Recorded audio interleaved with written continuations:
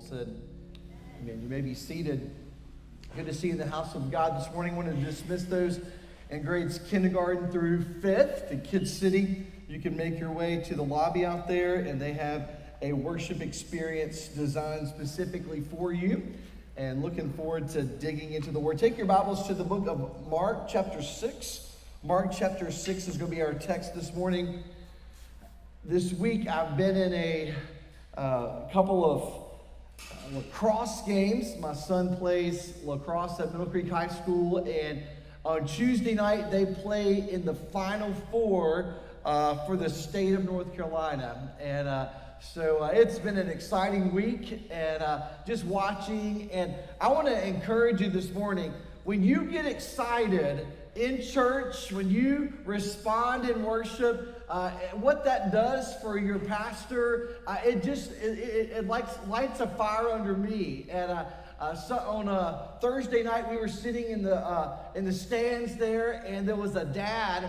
Actually, I think it was Tuesday night I witnessed it, and then again on Thursday night, there was a dad in the crowd, and he was getting a little agitated because he was excited and he wanted the crowd to get excited too. And so he was going, he would say, okay on 3. And he would say 1, 2, 3.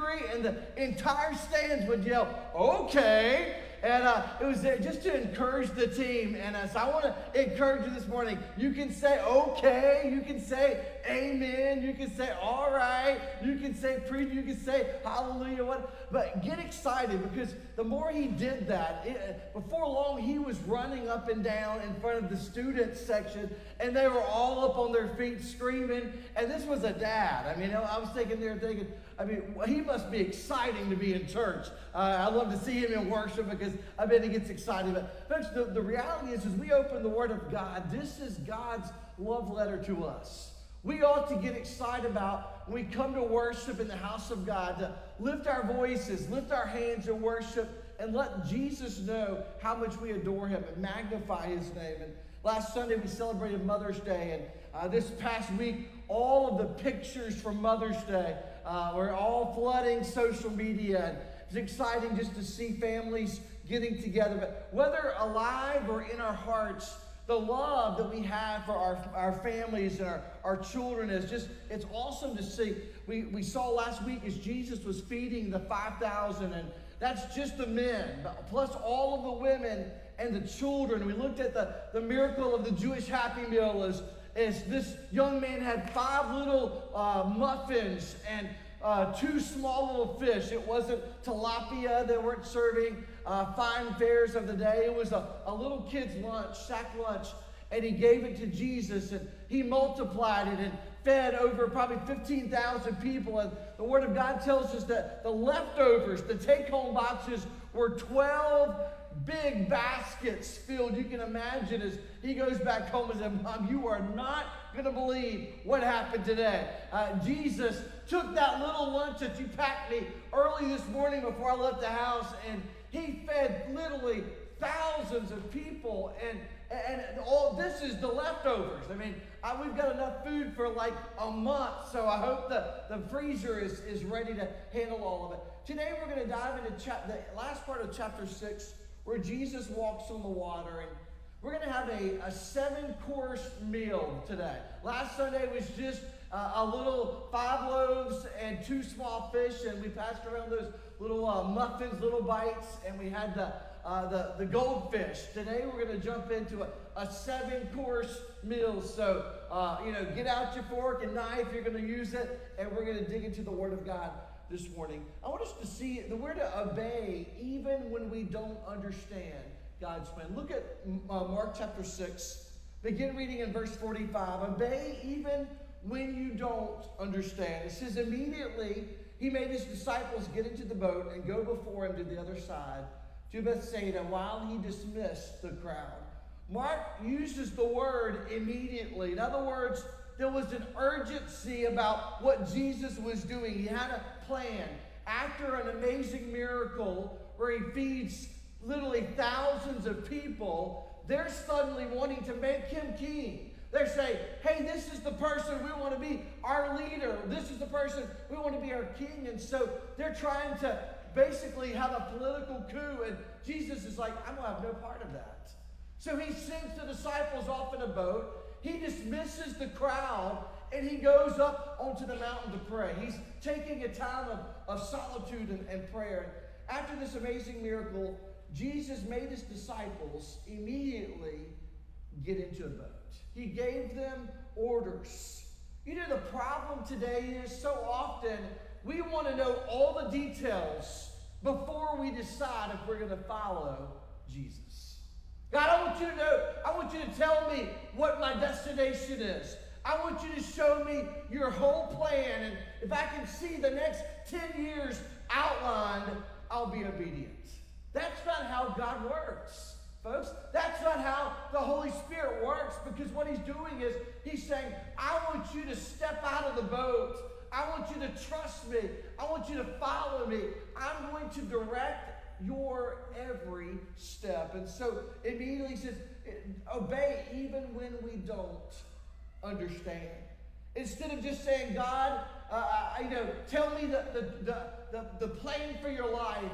And I know some of you are getting ready to graduate from high school. Some people just graduated from college. And you're trying to figure out, what is God's plan?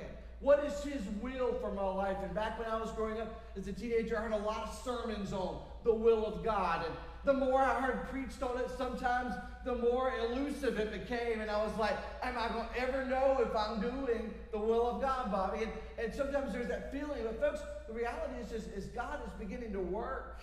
As we begin to obey and follow, it's not so much of this, I can see the next 10, 20, 30 years. It's, I want to follow Jesus today, where he's leading today. And tomorrow, he'll lead me in the path I should go tomorrow. Next month, next year, 2 years from now, 10 years from now. I don't have to worry about those details, because God is going to direct my steps. In John chapter 6, verse 14 and 15, it reveals that the people wanted to take Jesus by force to make him king. He understood the big picture. If he didn't disperse the crowd, there was going to be a mess on their hands. And so he sends the disciples away. It's a reminder that God has the big picture. In Isaiah chapter 55, it says in verse 8, for my thoughts are not your thoughts, neither are your ways my way, declares the Lord. What's he saying? He says, as high as the heavens are above the earth, so are my ways higher than your ways, and my thoughts than your thoughts. God is working his perfect plan for the universe. And folks, I'm thankful this morning he uses people like you and me. If we're obedient, God will take you, whatever ability, he'll take that small 5 muffins and the 2 small fish. If we'll give it to God, and he'll multiply it. He'll bless it. He'll use it for the kingdom of God. You may be spiritually stuck simply this morning because we're demanding to understand the every detail before we obey. Obedience requires our faith in God. But secondly, Jesus prays for us. Even when we can't pray for ourselves. Verse 46 says, and after he had taken leave of them, he went up to the mountain to pray. Aren't you thankful this morning? Even in your deepest, darkest trial, God is praying for us. The midst of laying up in a hospital bed, or the loss of a loved one, or loss of a job, or financial crisis, Jesus is praying on your behalf to the Father. He's interceding to the Father before us. Mark chapter 1, verse 35 says, rising up early in the morning, while it was still dark, he departed and went out to a desolate place. And there he did what, church? He prayed. Jesus is praying for us. And folks, it's normal for Jesus to unplug, to get away from all the noise and the crowds. And it's healthy. It's healthy for you and me. The Bible tells us there are at least 3 things that he's praying for. He's praying that for our faith to not fail. In Luke chapter 22, he says, I prayed for you that your faith may not fail. When you have turned again, strengthen your brothers. He wants us to stand firm in our faith, to be constantly aware of how God is at work and he's using us for the glory and the kingdom of God. He's also praying that we stay away from sin and Satan. John chapter 17, he says, verse 15, I do not ask that you take them out of the world, but that you keep them from the evil one. Sometimes we think, well, to protect our kids, we have to put them in this little Christian bubble and everything is perfect around them. You know what happens in a Christian bubble? Sin. You know what happens in a perfect world and environment? Sin enters in. And so we can do everything in our power. But folks, the reality is God's saying, I'm praying that you protect them. I'm praying a hedge of protection around my kids so as they're off in college, or they're in high school or middle school, that God gives them everything they need to be a light for Jesus Christ, to live out their faith in a lost and dying world that is dying to be Christ, that needs Jesus. They also need praise that they may stay away from sin and Satan. He says he didn't want them to experience all of the pain and of the evil one, but then he says that we might experience undivided unity. He's praying for the unity of the body of Christ in John 17, verse 20. I don't ask for these only, but also for those who will believe in me through their word, that they may all be one, just as you, Father, are in me, and I in you, that you also may be in us, so that the world may believe that you've sent me. Christ is desiring that the world, we've been living in such a way the world would see Christ in us, the hope of glory. We've got to go and declare the name of Jesus. And so when we exhibit oneness, our witness to the world will be powerful. It will be a stark reminder of the broken world that we live in when we're unified in the body of Christ. The problems that we have in this country are not going to be solved through politicians. They're not going to be solved by protesting or posting on Facebook or Twitter. That's not going to change people's lives. What's going to change this world is the prayer of God's people. God, use me. Be glorified in my life. Be magnified in my life, that I might live out my faith in a lost and dying world. Hebrews chapter 7, verse 25, he says, consequently, he is able to save to the uttermost those who draw near to God through him, since he always lives to make intercession for them. Romans chapter 8, verse 34 says this about Christ. He says, who is on the right hand of God, who indeed is interceding for us. Great reminder this morning. Whatever you're facing, whatever your struggle, whatever your need is, God knows that, and Christ is interceding before the Father on your behalf. And when the world seems completely out of control, people are nervous about what might happen next, it's time to respond with the grace and love of the Lord Jesus Christ in this world that we live in. Thirdly, Jesus puts us where you don't always want to be.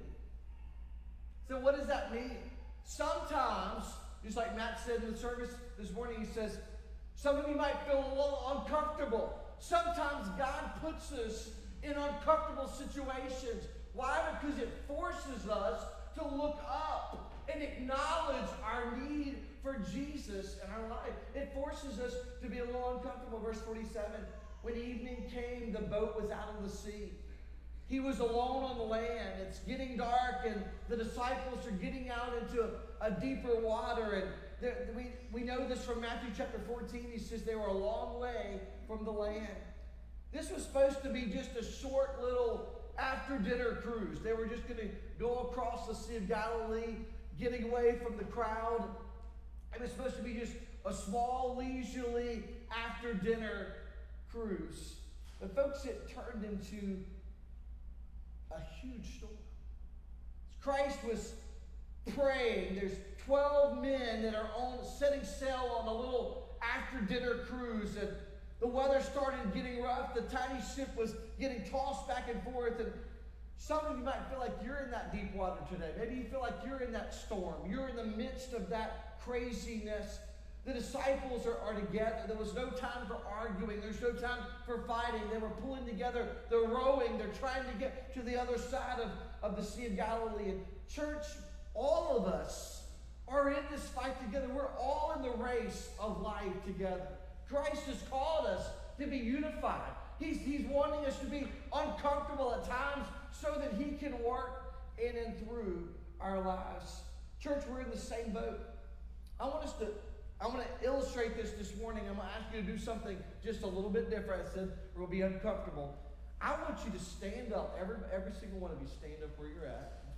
Somebody said, I've got to wake up now, Pastor David. All right.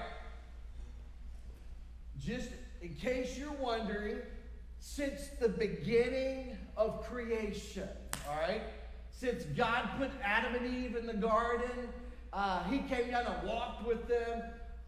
We can reach out and touch our neighbor, all right? So what I wanted you to do this morning, I want you to move together towards the center of the room, all right?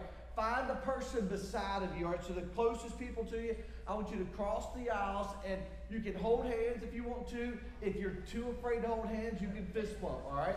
But I want you to reach out to the people on either side of you. Go ahead and do it.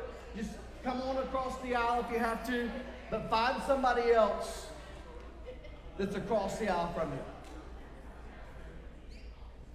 There is a point to what we're doing, all right? I want you to know the people that you're touching on either side of you are made in the image of God. You believe that? They're made in the image of God. And the beautiful thing is they might be a different gender than you. Maybe you're standing next to a guy, you're standing next to a girl. They might be a different gender than you. They might belong to a different political party than you. Like, let go. I ain't touching them. All right. Woo! We're not going to all be exactly alike. That's okay. They might be from a different part of the country, or maybe from another country. All right. Think about that. Sometimes we go up to the mountain sometimes and they're like, you're not from around here, are you? We don't have the same dialect, all right? And sometimes I'm thinking, thank God. They probably look at me thinking, yeah, you are definitely not from around here. That person might be from a different generation besides you. We were having prayer this morning and we were joking about the different generations demonstrated in the worship and all of the volunteers there this morning, and people that had never actually had to dial a phone number like this, you know. They've never used a cassette tape or had to rewind a video, VHS, so you could please be kind and rewind, all right? Different generations. All right, think about this. From different parts of the country. We've got Yankees in here, all right? I mean, I know some of you are proud, New Yorkers, and you're from up north in the Northeast, and you're from Miami, all right? Some of you from other countries, here from the other countries around the United States. Some are from the left coast or the west coast, all right? I'm just picking on we got several of those. We got people from all over the country, different walks of life. Think about it. Just think about different colored skin. You might be in management. The person beside you might be a student in high school.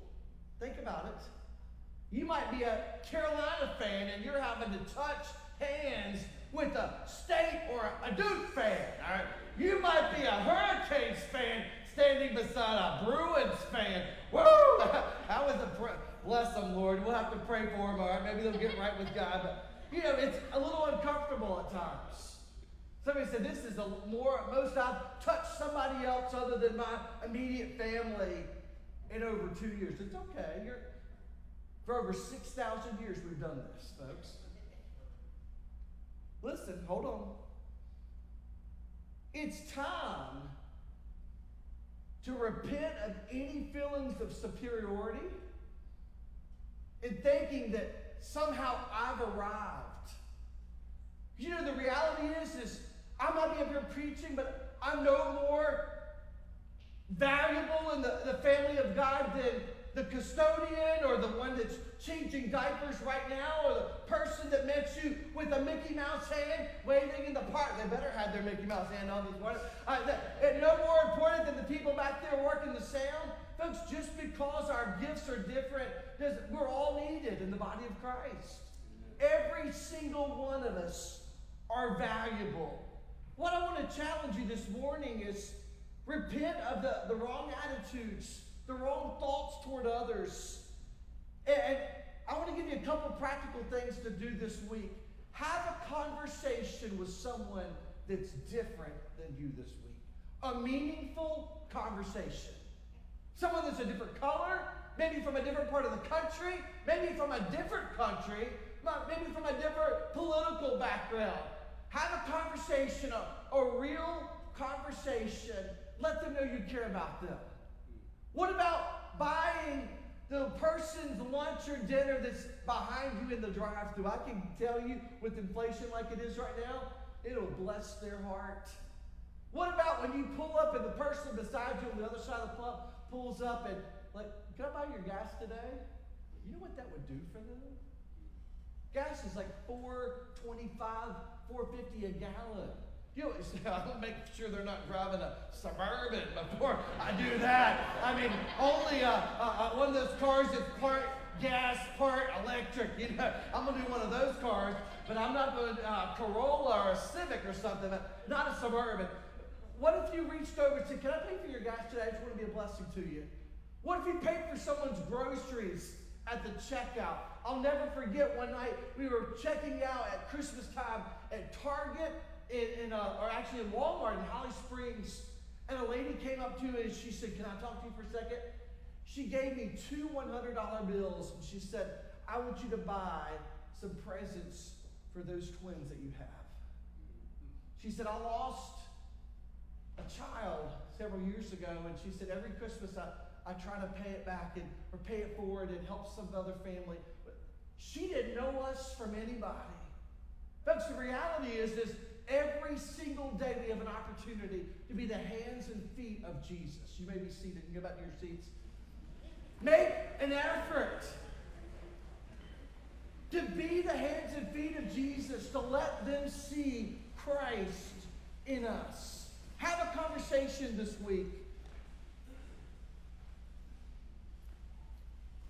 One of the reasons I like taking mission teams and taking groups out of the country, I like for people to see, hey, they might look a little bit different, they might sound a little bit different. We worship the same God.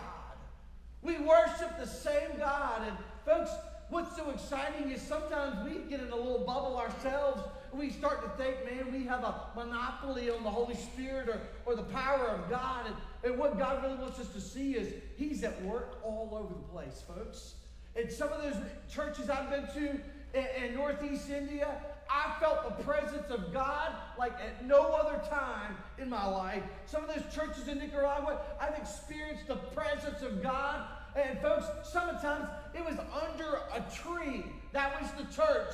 It was outdoors under a tree. One of the ones that the hottest I've ever been in my life was 113 degrees. We were preaching in a building that was under construction. The roof wasn't even on. So they put a tarp over the top of the building so you weren't in the sun. I was sweating so much, my entire Bible was drenched.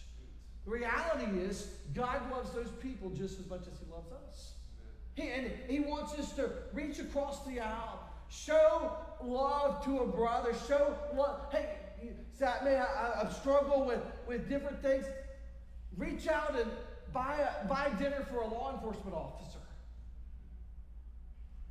Buy a lunch or give a gift card to a teacher in your child's classroom and let them know we appreciate you. We're thankful for what you're doing. Reach out and be the hands and feet of Jesus. This church should be a place of grace, a place where we don't see ourselves as better than we think we are. But folks, the reality is God sees us as broken and in need of a Savior. And He sees us, if we know Christ as our Savior, as redeemed, changed. And Christ, all these disciples were in a boat and they were exact same place. And folks, the reality is Jesus sees you when you can't see Him. He sees us when we can't see Him. And look at verse 48. It says, He saw that they were making headway painfully, for the wind was against them. Let's look at the obvious point. Jesus sent them into the storm on purpose. He knew what was going to happen that day. He's the master of the sea. He knew exactly what was getting. It didn't catch Him off guard as he sent them away. He knew they were going right into the middle of a storm. But folks, he had a plan. He had a purpose. And he was using this. He sees you even when we can't see him. We know from John's account, the disciples are 3 or 4 miles from land. They were in pain. They weren't making progress. The wind was against them. And folks, the Christian life is not going to always be smooth sailing. It's not going to be always rainbows and butterflies. It's not going to always be beautiful. But blessings come in the midst of our burdens. Blessings come in the midst of trials and battles. And in Acts chapter 14, it says, through many tribulations, we must enter the kingdom of God. Take comfort. The Savior sees you this morning. He sees you in your very moment of despair, your very moment of need. He sees what your struggles are. And 1 Peter 5:7 says, casting all your anxieties on him because he cares for you. We see, fifthly, deliverance is often delayed until it's darkest. Deliverance is often delayed until it's darkest. And folks, the reality is this morning, in verse 48, he says, the second part of the verse, he says, about the 4th watch of the night, he came to them walking on the sea. He waited till they got in the midst of the biggest part of the storm. That's when God showed up. And folks, that's when God does his greatest work in our lives. It's not when everything is on a mountaintop experience. The sun is shining. There's beautiful flowers blooming. Everything is good. Your checking account looks great. Your health, you got a clean bill of health. Everything, all the bills are paid. Your car's gas is filled up. And you're excited. Everything is going great. But that's not the times we see God doing his greatest work. It's in the midst of those trials, when we feel like we've tied a knot on the end of that rope and we're barely hanging on, that God shows up. About the 4th watch of the night, he came to them walking on the sea.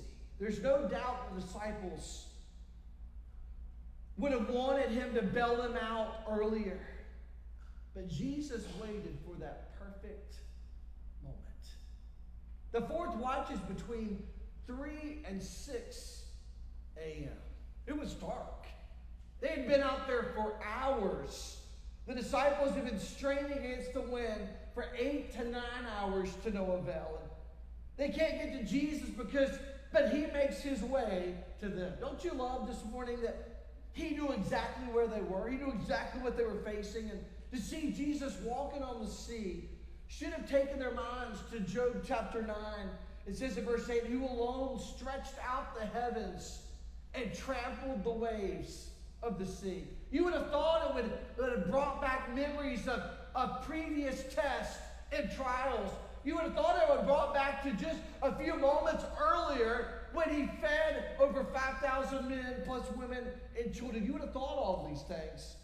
This week I was researching and studying for this message and said there's such a thing as a Jesus Christ lizard. This lizard can walk on water. All right. When I was researching, I was like, there's no way this thing can walk on water. Now, you guys know how scared I am of snakes. I mean, if I was out there on a lake and this thing starts making a beeline for me, I mean, I'm going to find an escape route. I mean, I'm going to hit that thing into high gear. We're going to be getting out of there. But, I mean, it's called the Jesus Christ lizard because it walks on water. Jesus showed up in their biggest time of need, their darkest hour, and they experienced his presence. We see number 6, your greatest need is to see Jesus for who he is. Look at that last part of verse 48. It says he meant to pass by them. As Jesus is walking on the water, he walks right on past the boat. You're like, whoa! Let's put, you got the searchlights when there's a plane that's missing. You want to get the attention of the authorities and, hey, no, we're over here. And he walks past them. He didn't forget them. What does that mean? Was he intending to just walk on by? Jesus was not trying to hide his identity. He was actually revealing his glory and his goodness. Verse 49, first part of verse 50 says, when they saw him walking on the sea, they thought it was a ghost. And they cried out, for they saw him and were terrified. They were thinking, this is some movie. Am I having indigestion? Did I watch a movie late at night and I'm having flashbacks from that movie? What is it that I'm watching here? Jesus walked right past them. The word for ghost is phantasma or phantom. It was a cultural belief in this Jewish time that if you saw a ghost, it was a sign that death was imminent. So you can imagine, they're terrified. They've been battling the storm for 8 to 9 hours, and all of a sudden they see a ghost walk past them on the boat. On the water, they're absolutely petrified. They're going, sudden death is upon us. They're terrified. What do you think the disciples' biggest need was at that point? What was their greatest need? Was it to have the storm die down? Was their biggest need to get to shore? Was their biggest need to feel better about themselves so they could live their best life now? Was their greatest need for the storm just to become completely silent? The number one thing they needed was to increase their awe of the Almighty.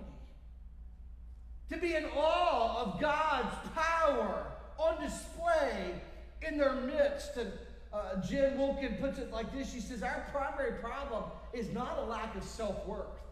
And she said it's that we lack awe. Don't tell me who I am until you have caused me to gaze in awe at I am.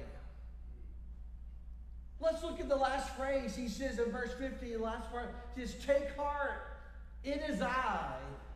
Do not be afraid. I love this. It's a reminder because all throughout Scripture, he says, fear not. Don't be afraid.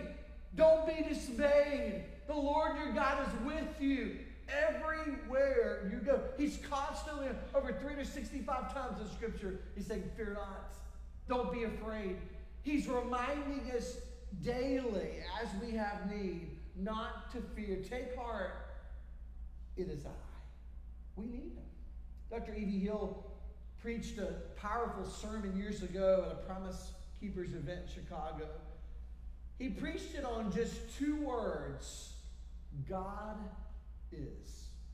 He said it over and over again. He whispered it, he shouted it, he illustrated it, he declared it, he proclaimed it, and he dared anyone to deny it. It wouldn't seem likely that you could preach an hour message on 2 words. But once you get settled in your heart that God is, a lot of the other problems in our life are solved as well. We're trusting in God, who's omnipotent.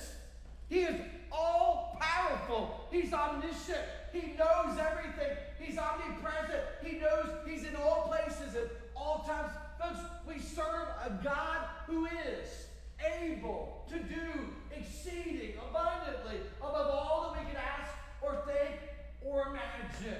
He wants to do greater things in our lives.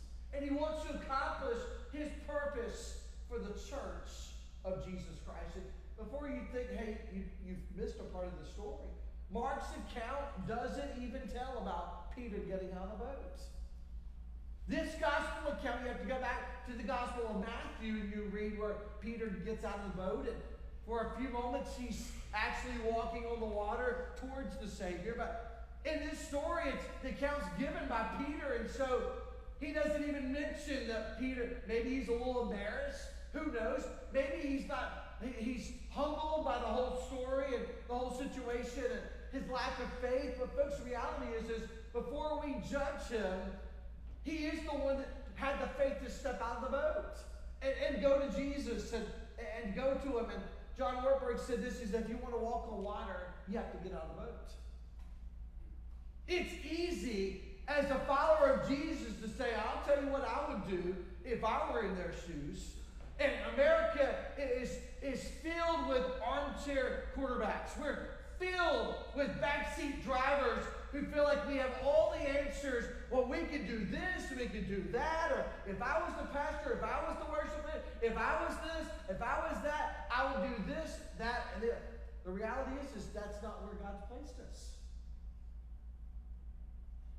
He's just called us to be faithful. You be faithful where I planted you, and God will do the rest. He'll be glorified. He'll be magnified as we yield in obedience. And then we see lastly, he says, be on guard against a hard heart.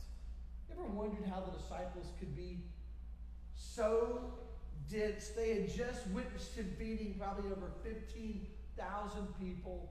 They get on a boat, and a few hours later, they feel like the world is completely crashing around them. Everything is out of control. Verse 52, he says, he got into the boat with them. The wind ceased. They were utterly astounded. Verse 51 says, for they did not understand about the loaves. That last part says, but their hearts were what, church? Hardened. It's interesting that the disciples' hearts were hardened when the boat hits the shore. We read people were so hungry, they were coming from all over, bringing the sick, the poor, the needy, the destitute. In fact, verse 53 says, when the crowd had crossed over, they came to the land at Gennesaret and moored to the shore. When they got out of the boat, the people immediately recognized him, and they ran around the whole region, began to bring sick people on their beds to wherever they heard he was. And whenever he came in villages, cities, or countryside, they laid the sick in the marketplaces, implored him that they might teach, or that he might touch even the fringe of his garment. And as many as touched it were made well.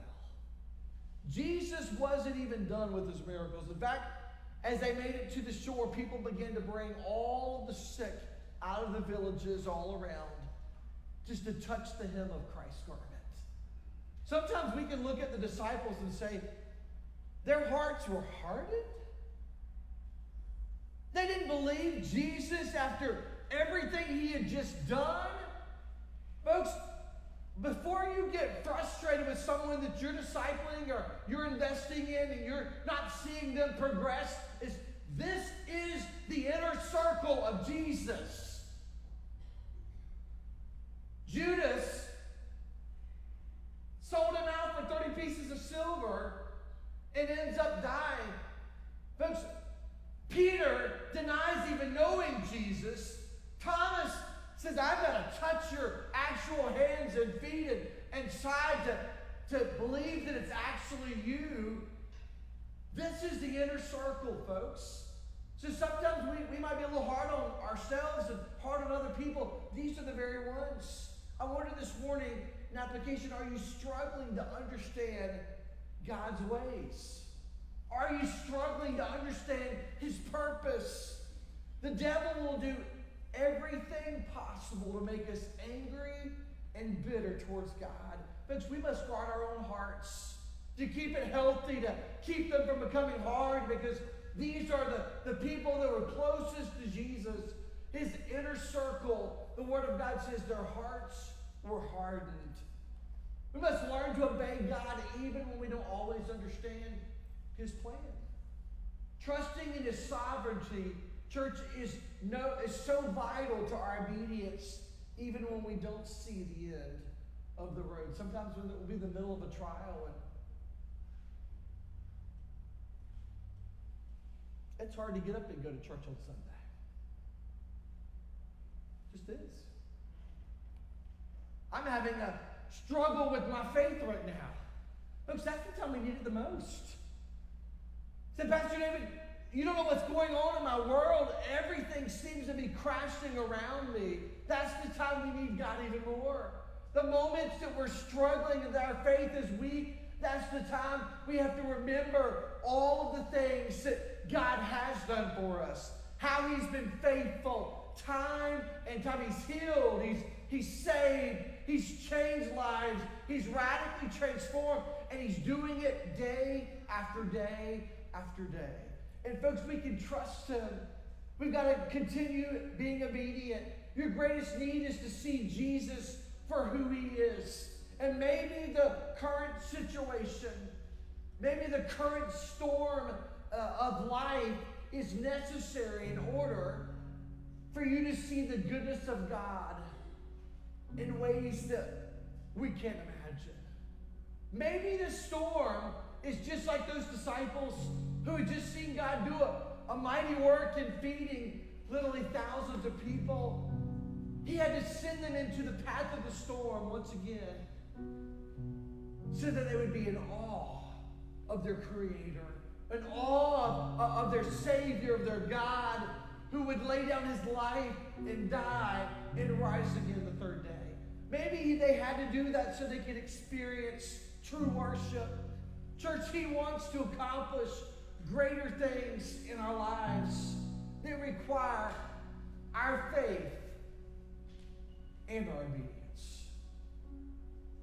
What we did in holding hands a moment ago was not just to have a touchy-feely moment. It was to help us see that God wants to do something in each one of us. And folks, if we'll be obedient, collectively, what he can do across this room would change this entire city. What he can do within the people that are gathered here and those that are watching online would radically transform this entire part of the world. People will begin to see there's something going on at that place. God's hand is all over it. And those people are making an impact on their city, and it's changing for the good. For the glory of God. We can't take credit for it. It's time to step out of the boat and begin to walk on water. Because you see what happens is only through faith and obedience that we experience that presence of God in such a fresh and real way. He wants to do a mighty work through this church. And church, it requires you and I to step out in faith and obedience. Heavenly Father, Lord, this morning I pray